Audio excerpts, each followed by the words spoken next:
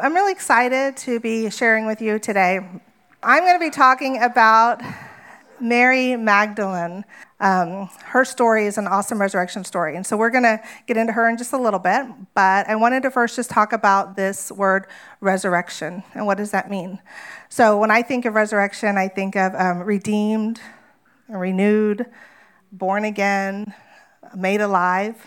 That's what comes to my mind with resurrection. And let's go to the scriptures, okay? So we're going to go in John 11, 23 through 25. Let me preface first. This is Jesus talking to Martha before he raises her brother Lazarus from the dead. And then Jesus said to her, "Your brother will rise again." And Martha said to him, "I know that he'll rise again in the resurrection on the last day." But Jesus said to her, "I am the resurrection and the life.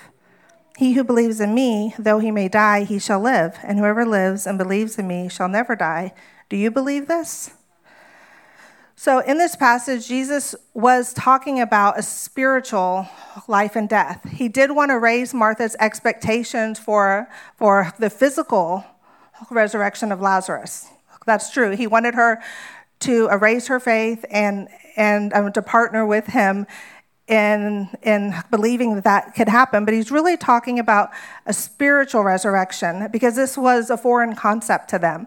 And so he's trying to show them that if you are with Jesus and if you have Jesus with you, you can have a spiritual rebirth. You don't have to wait until the last days to have a physical resurrection and a physical rebirth. So one thing that I think is important to know about that is that a spiritual resurrection, which is what we're kind of talking about today, is just as supernatural as a physical resurrection. We often think about being raised from the dead. That's the ultimate miracle, right? I mean, can you think of a better miracle? But did you know every time someone accepts Christ into their heart and they're reborn, that is just as big of a supernatural experience. There's no other way to explain something in you changing, your whole life changing, just by uttering a prayer, than for it to be supernatural. So if you've accepted Christ in this room, you've already experienced a supernatural encounter with Jesus. You've had that moment. And so let's look at what that kind of means. We're going to go to 2 Corinthians 5, 16, and 17. "Therefore, from now on, we regard no one according to the flesh. Even though we have known Christ according to the flesh, yet now we know him thus no longer. Therefore, if anyone is in Christ, he's a new creation. Old things have passed away. All things have become new. Now all things are of God, who has reconciled us to himself through Jesus Christ and has given us the ministry of reconciliation."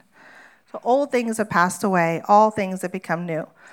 Old things have passed away and all things have become new. That is resurrection in a nutshell. The old things are gone and everything is new. In your own life, if you've accepted Christ into your life, then you may have an experience like that where you're like, I was this way and then I accepted Christ and everything changed for me. We talked about that a few weeks ago. When people, they said their resurrection, their stories. I used to be in fear. I used to be in bondage or doubt, and then I accepted Christ and everything changed for me. So the old things are washed away. And then we had our baptisms, which are the symbolic gesture of everything is old, it passes away, and we're born again as a new creation. So that's resurrection. Now, I'm sure a lot of us here believe in God. Maybe have asked him into our heart. There's some of you that may still be questioning, and maybe you haven't done that. But some people ask God into their hearts, and they get saved, but they're still walking around in their spiritual body, their old spiritual bodies. They really aren't renewed and revived yet. Have you known people like that? Maybe you have felt that way at times. Like, I know I'm a Christian, but I don't feel any different. I don't feel any better. Things aren't really going for me the way I thought they would. So I want to say, though, that you cannot have an encounter with Jesus and not be transformed. You cannot truly have an encounter with Jesus and not be transformed. Now, that doesn't mean if you're not feeling that you have never before, or something like that. But when we really encounter the presence of God, it changes us and it does something. Now, our response is a big part of that, about how we're going to live, right? We still have to respond a certain way. And so I'm not saying if you don't feel that way that you're not saved or you have to be saved again. That's not what I'm saying. If you've accepted Christ, you are saved, you are a believer. Congratulations, you're going to heaven, everything's great. But sometimes we do that, and then we go on and live our life, and it's kind of like a marriage. So how many of you are married in here? Raise your hand. Okay. So did you all say I do at the altar or somewhere? At some point, did you say I agree to this? You were not forced into marriage, right? So when we say I do at the altar, if that is the only time that you say I do to your marriage and to your spouse, you're not going to have a very good marriage. If you are married and you have a successful marriage, you know that every day you're saying, I do. In some way, you're saying, I choose you. I choose to love you. I choose to be committed to you. I'm devoting my life to you. I choose to walk with you. And you're doing that every day. You're dying to your individual self, and you're saying, I'm a part of this couplehood, and I choose this, right? So we do that, but our walk with God is no different. So many of us have an encounter or an experience at the altar with God, and we say, I do. We pray the prayer. We do the Romans Road, depending on which church you grew up in, and we accept Christ into our lives. And then some people, that's it. You might have a honeymoon period where you feel like, I'm a Christian now, and everything feels pretty new and exciting, and maybe it lasts a few weeks, maybe a few months, maybe a couple of years. But then you start to lose a little bit of that. And it's because you've stopped saying I do continually to Christ, to this relationship that you agreed to be in. So when you accept him into your life, you're saying, I agree to be in a relationship with you. I've decided I'm no longer an individual, just like in a marriage. I've decided I'm a part of you. You're walking with me, Lord, and I agree to this. So that relationship requires a continual renewing. It requires that you continually lay down your life and you pick up your cross and you go with him daily. And if you don't, you will find yourself ensnared or back in the bondage or back in I guess this is all Christianity is. So I want to encourage you, and I'm not saying that as a negative. I'm saying that to give you hope that your spiritual story isn't over yet. Your spiritual story can have a second chapter, can have a new life, and your spiritual story isn't over. We just have to continually say, God, I do. Every single day I choose you. And that means I'm coming to you with my problems. I'm coming to you with my hurts. I'm coming to you with my own plans. That's, I think, our biggest one. We really want to make our plans. And it's okay. I mean, like, we're people. God gave us that desire in us to create this little life for ourselves. You know, I think people are really funny and interesting, even though I'm a people too. But how we kind of create these boxes we live in, and we gather a bunch of stuff, and we put it in our little box house, right? We like to have our stuff. We like to feel comfortable. We like to live in our spaces. So it's okay to make plans for your life. It's okay to do those things. God created you that way. But what we need to do is include him in these decisions. We need to let him be like with your partner. You don't, again, if you want to have a good marriage, you don't make big decisions without your partner. You just don't. It's a mistake. You will pay for it at some point if you make big decisions without your partner. Well, God is our partner, and so we have to kind of look at it the same way. We don't do these big things or even sometimes small things without our partner, without God with us. And so I kind of just wanted to use that analogy of a relationship and think about saying I do every day to God. I choose you. I walk with you. You are my God. And because without that, we can't have a resurrection, right? We can't be made new and whole. And you could feel like you get resurrected daily or you know, I mean, it can happen all the time. This isn't like a one and done thing. Your walk with God is not a one and done. It is a renewal. It's a constant. It is every day. So when I say our spiritual journey isn't over yet, I just want to encourage you with that, because God never turns his back on us. He never walks away from us. He never decides that we are unqualified because of our past. And that's a big one. I think that's what holds a lot of people up. They feel like, well, yeah, God saved me, but he can't really use me. I'm not that great. I mean, as prideful as people get, deep down, I think most of us are pretty insecure, and we feel like, I don't know if I can actually do that. I'm not really that great. But God never disqualifies us because of anything we've ever done or any of our past. And a really great example of that is with Mary Magdalene. So I love her story, and so that's why I'm happy to talk about her. We love the Marys. So is anyone in here named Mary? No Marys? Okay, well, if you lived in Bible times, half of you would be named Mary, because you're Mary, you're Mary, you're Mary, you're Mary, because they're all Marys. Like if you look in the Bible, you're like Mary, the mother of Jesus, Mary, the wife of so-and-so, Mary from Magdalene. I mean, they're all Marys. So we don't know a whole lot about Mary Magdalene, because guess what? They didn't write a lot about women in the Bible. It's a shocker, right? I don't know what happened. But we do know some good things. We know that based on her name, she was from a place called Magdala. So Magdalene, I don't think, is just her last name. You know how they did everything weird in the Bible? Yeah. So she was from Magdala. We know that she, along with a group of other awesome women, joined with Jesus and the disciples, and they followed him around. Did y'all know that it wasn't just the 12 disciples that followed Jesus around? There was a big group of people. He had those 12 that probably went everywhere with him and were real close. But when he would go from town to town, there were probably bigger groups that would follow him from one town to the next small town, and then maybe they drop off there. But, different groups would go around with him. Well, there was a group of women who walked with him and the disciples, and they served them out of their own means. So we know this is true because 12 dudes walking around ain't going to be able to take care of themselves very good. No offense to all the 12 fishermen, but somebody was darning those clothes and fixing the sandals and cooking the meals and doing all this stuff. So there was a group of women that went with them, and they ministered to them, and they helped them out. And they did this, the Bible says, out of their own means, which I think is really amazing and awesome. They provided. So they were really important in the ministry of Jesus. So we can thank you. You can look around in your own life and see the women in your life and in this church who are providing the breakfast and providing these things that we don't often see or think about, or a holiday.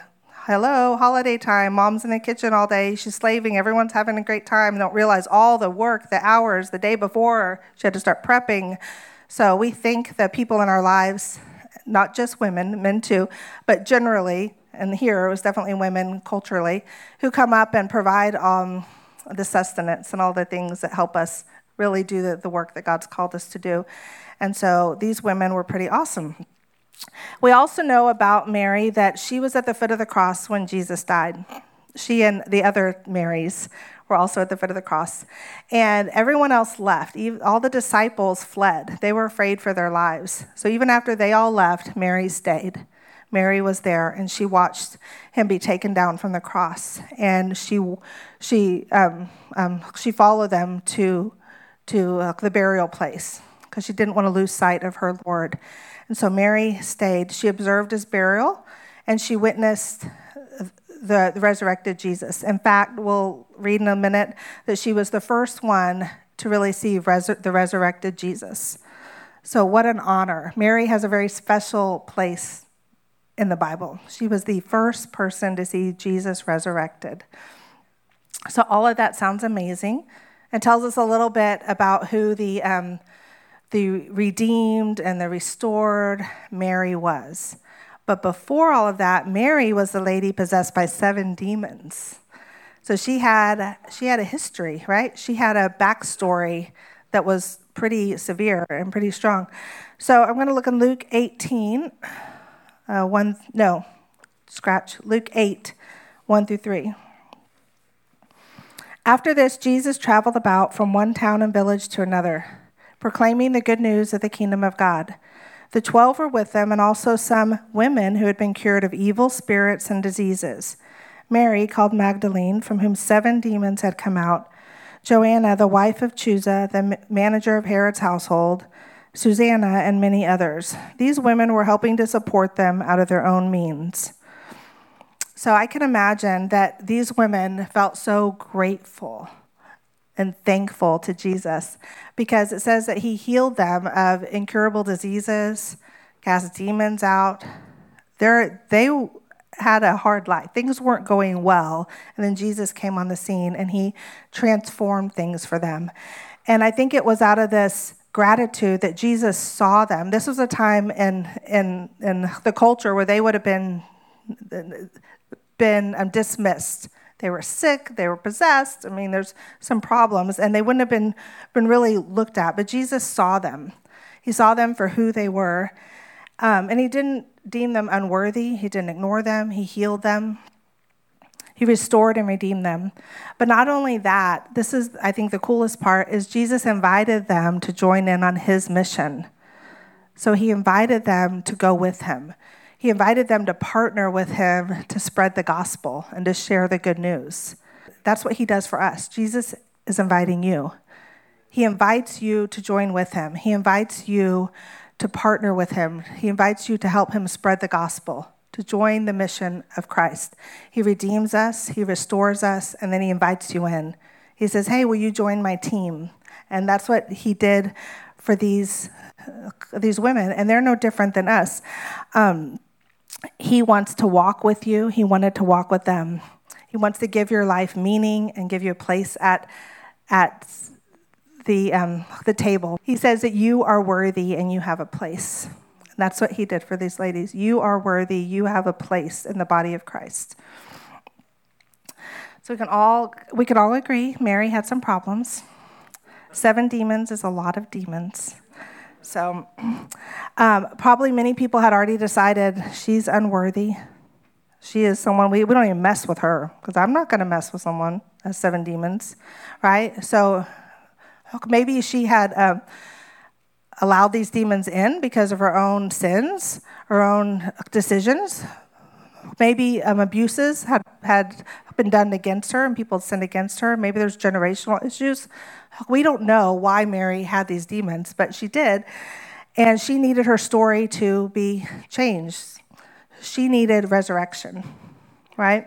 She needed the old thing to die and the new thing to come to life. She needed Jesus. So you may not have 7 demons, right? Nobody? No 7 demons? Okay. So you may not be in that position that Mary was in, or something that was so bad that seems hopeless or unhelpful. But guess what? You need Jesus too. You need Jesus just as much as the person who has all of these things going on in their life. We all need Jesus. We all need him to change our story. Because without him, what are we? We're just humans. And humans aren't going to go the right way without Jesus. We all need him. Y'all know the phrase, there, but for the grace of God, go I. I say that a lot in my own life, especially if I'm getting judgy about anybody else. That's a good time to be like, you know what? That could be me. That could totally be me. So I'm not saying like our choices don't make a difference. You making good choices to obey God are going to help you have a good life. So you do have a choice in your life. But if you have a good life, it's not because you deserve a good life. And someone who doesn't deserves a bad life. And I just want to make that very clear. We all have sinned and we fall short of the glory of God. We all could be a Mary. We all could be in this position. So yes, make good choices. Follow the Lord. He will guide you. He will lead you. Your life will probably be better. Well, it will be better. But it's only because of him. It's only by him. So we have no place to look at anyone and think, well, their life, right? But I'm walking with Jesus. I'm on staff at the church, so pretty good. You know, we don't get to do that. We all fall short. And we didn't earn his grace. He gave it to us freely. Go to James 1:14 through 18. Okay. This says, but each one is tempted when he is drawn away by his own desires and enticed. Then when desire has conceived, it gives birth to sin, and sin, when it is full grown, brings forth death. Do not be deceived, my beloved brethren. Every good gift and every perfect gift is from above, and it comes down from the Father of lights, with whom there is no variation or shadow of turning. Of his own will he brought us forth by the word of truth, that we ought to be a kind of first fruits of his creatures. I think this is a beautiful scripture. He loves us so much that he gives us good and perfect gifts. Every good thing you have in your life, give God the glory for. Praise him. We are very blessed. You've already got a huge advantage just being born here. You know, we are just very blessed. So every good gift in your life, give God the glory and praise him for that. And I think Mary and the other women who chose to devote their lives to follow him and to support him out of their own means, it's because of this. It's because they realized that God's goodness is what blessed them and redeemed them. They are so grateful. Don't you know that they have gratitude? They were healed, they were delivered, they were redeemed. And then he asked them to join his staff. Like, she get to be on Jesus' staff, essentially, coming from this lowly place where everyone dismisses you and then getting to follow Jesus and serve him. So before Mary was resurrected, she was unworthy in the eyes of people. She was unqualified. But after she was healed and freed, which would have been enough, right? Just being healed and freed would have been enough. But she was actually given the highest honor, not only of serving Jesus and following him, but of getting to be the first one to see him resurrected. So Mary has a beautiful story. This next passage is really long, and you've been listening to me for a long time, and my voice is giving out a little bit. So I guess I anticipated this, and I asked my friend David Morgan to come up and read it. He promised he'll behave and actually do what I'm asking him to do. But we know David. John 20, 1-18. Early on the first day of the week, while it was still dark, Mary Magdalene went to the tomb and saw that the stone had been removed from the entrance. So she came running to Simon Peter and the other disciple, the one Jesus loved. And he said, "They have taken the Lord out of the tomb, and we don't know where they have put him." So Peter and the other disciple started running to the tomb. Both were running, but the other disciple outran Peter and reached the tomb first.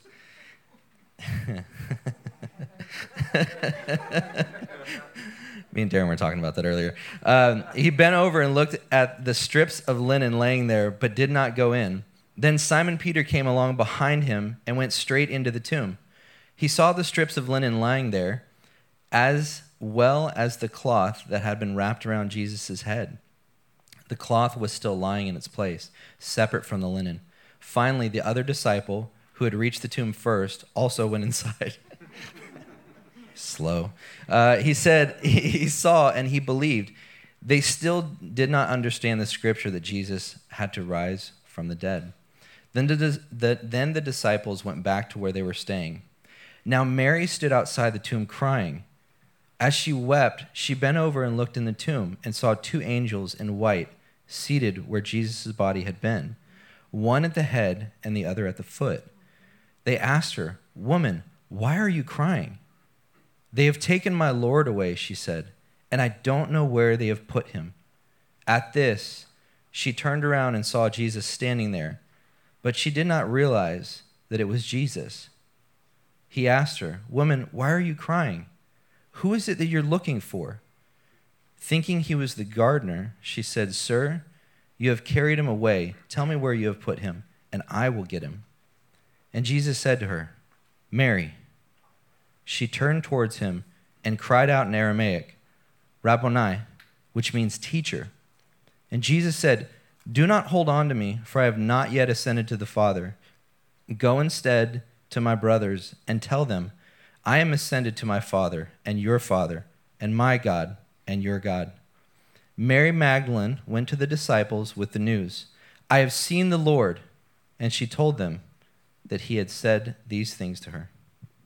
Thank you, Dave. What I really love about this passage is the intentionality on Jesus' part that Mary be the first one to see him. Okay, so if you notice, when she went, she wasn't there, so she ran to get the disciples. They got there ahead of her. Jesus could have been there when they got there. He could have thought, hey, I'm waiting for the boys to get here. I'm waiting for my disciples, and then I'll show up. They looked in the tomb. They didn't see anything. Jesus still didn't show up. And then they left. And then Mary stayed. She stayed and she wept. There's something to be said for staying.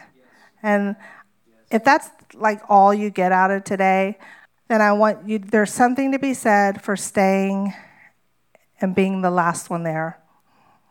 And waiting, for not giving up, for not losing hope, for waiting. That's what Mary did. She waited at the foot of the cross until he came down, and the disciples left at the tomb, and Mary waited, and she stayed. And when she stayed, she looked in the tomb then, after the disciples already had, and they went back, and she saw the angels. So she was rewarded, right? She was the one who saw the angels. Jesus intended this. This wasn't just because of anything. He intended to reveal himself to Mary. He wanted to honor Mary. He trusted Mary. And so she sees the angels, and then she's the first to see him. Mary owed Jesus everything. And we owe Jesus everything. I don't think Mary knew what else to do except to be where Jesus was. She didn't want to be anywhere he wasn't. She didn't see him there, but that's the last place she had seen him, so she wasn't going to leave. Mary just wanted to be in the presence of her King, of her Lord. And that is what I want us to walk away with today, to say, do I have that heart? That I just want to be where you are, God. I just want to wait to hear from you. I want to wait till I see you. I want to wait until you tell me what to do, till you move in my life. I want to be with you. And that's the heart of Mary. And it's a beautiful example to us. And Jesus rewarded her with that. He said, I will show up for you. What an honor. To me, one of the greatest honors to see the resurrected Lord. And God used Mary and trusted Mary to be the one to spread the news that he had risen, which is huge. This was the woman possessed by 7 demons who the world looked at and thought was unworthy. And she received this amazing honor to be the first to really spread the good news. He is risen. He is Lord. And Mary had such a heart of gratitude. I know that that's what kept her there. She was so thankful. She thought, I have nothing without you, Lord. We have so much, and it's really easy for our society, the Western world, just in general, for us to feel like, I don't really need God. I don't really need religion or faith. I don't really need that. I kind of got everything taken care of. It's hard for us to feel like we desperately need the Lord, right? Sometimes we have to have terrible things happen before we recognize that. Oftentimes it's when everything falls apart that we're finally like, oh, I really need God. I need God to fix all my problems. But that's really not what God's here for. He does save us. He does redeem us. He does fix things. But we need to be at a place where we just desperately need him. And we say, I'm not leaving. I'm going to wait. I'm going to stay here until God meets me, until I see my Lord. I think this is the hardest thing for us to do, is to come to him with a desperation, even when our lives are doing pretty good. But that's what God wants from us. And so that's where I want to see us as a church just have that hunger, that desire to say, I do need you. I don't have everything. I owe it all to you, Lord. And to have that heart that Mary had. And we wonder, like, well, can God use me? But, God uses all of us, right? He uses all. God is no respecter of persons based on our gender, on our race, on our social status. God doesn't care about any of that, about your job, whether you're on staff at the church or you hardly ever go to church. God wants to use all of his people. He wants to do what he did with them. He wants to say, join with me. Join with me to spread the gospel. Join with me to deliver the good news. He invites us in to do that. So Mary, I think, did what she did because of her heart of gratitude to the Lord. And that overwhelming gratitude that she had, it revealed itself in love and devotion to him. So we've said before, love looks like something. And in this story, love looks like redemption and resurrection. Love looks like devotion and faithfulness. And that's what Mary had. I'm going to ask Adrian to come on up for just the worship team. But I want us to, as we think about Mary Magdalene and her redemption, the story she had of being transformed and renewed, and then think of our own life. So you may not be as bad off as Mary was, but you need Jesus too, and we all do. And you may think, I'm good, but we can always grow closer. We can always increase our desire for him and our faithfulness to him. Now, some of you in here, maybe you've never asked him into your heart, or maybe you have, but the honeymoon wore off pretty quick, and you're just feeling like, I just feel kind of like everybody else. And so we need to renew that. We need to say, I do, again, at the altar for him. God, I do join with you. I do join my life with you. I join my plans with you. I'm asking you to take over, you to be my person here that I run everything by, the one who helps guide me, who leads me, who's with me at all times. So we need to say, I do, again.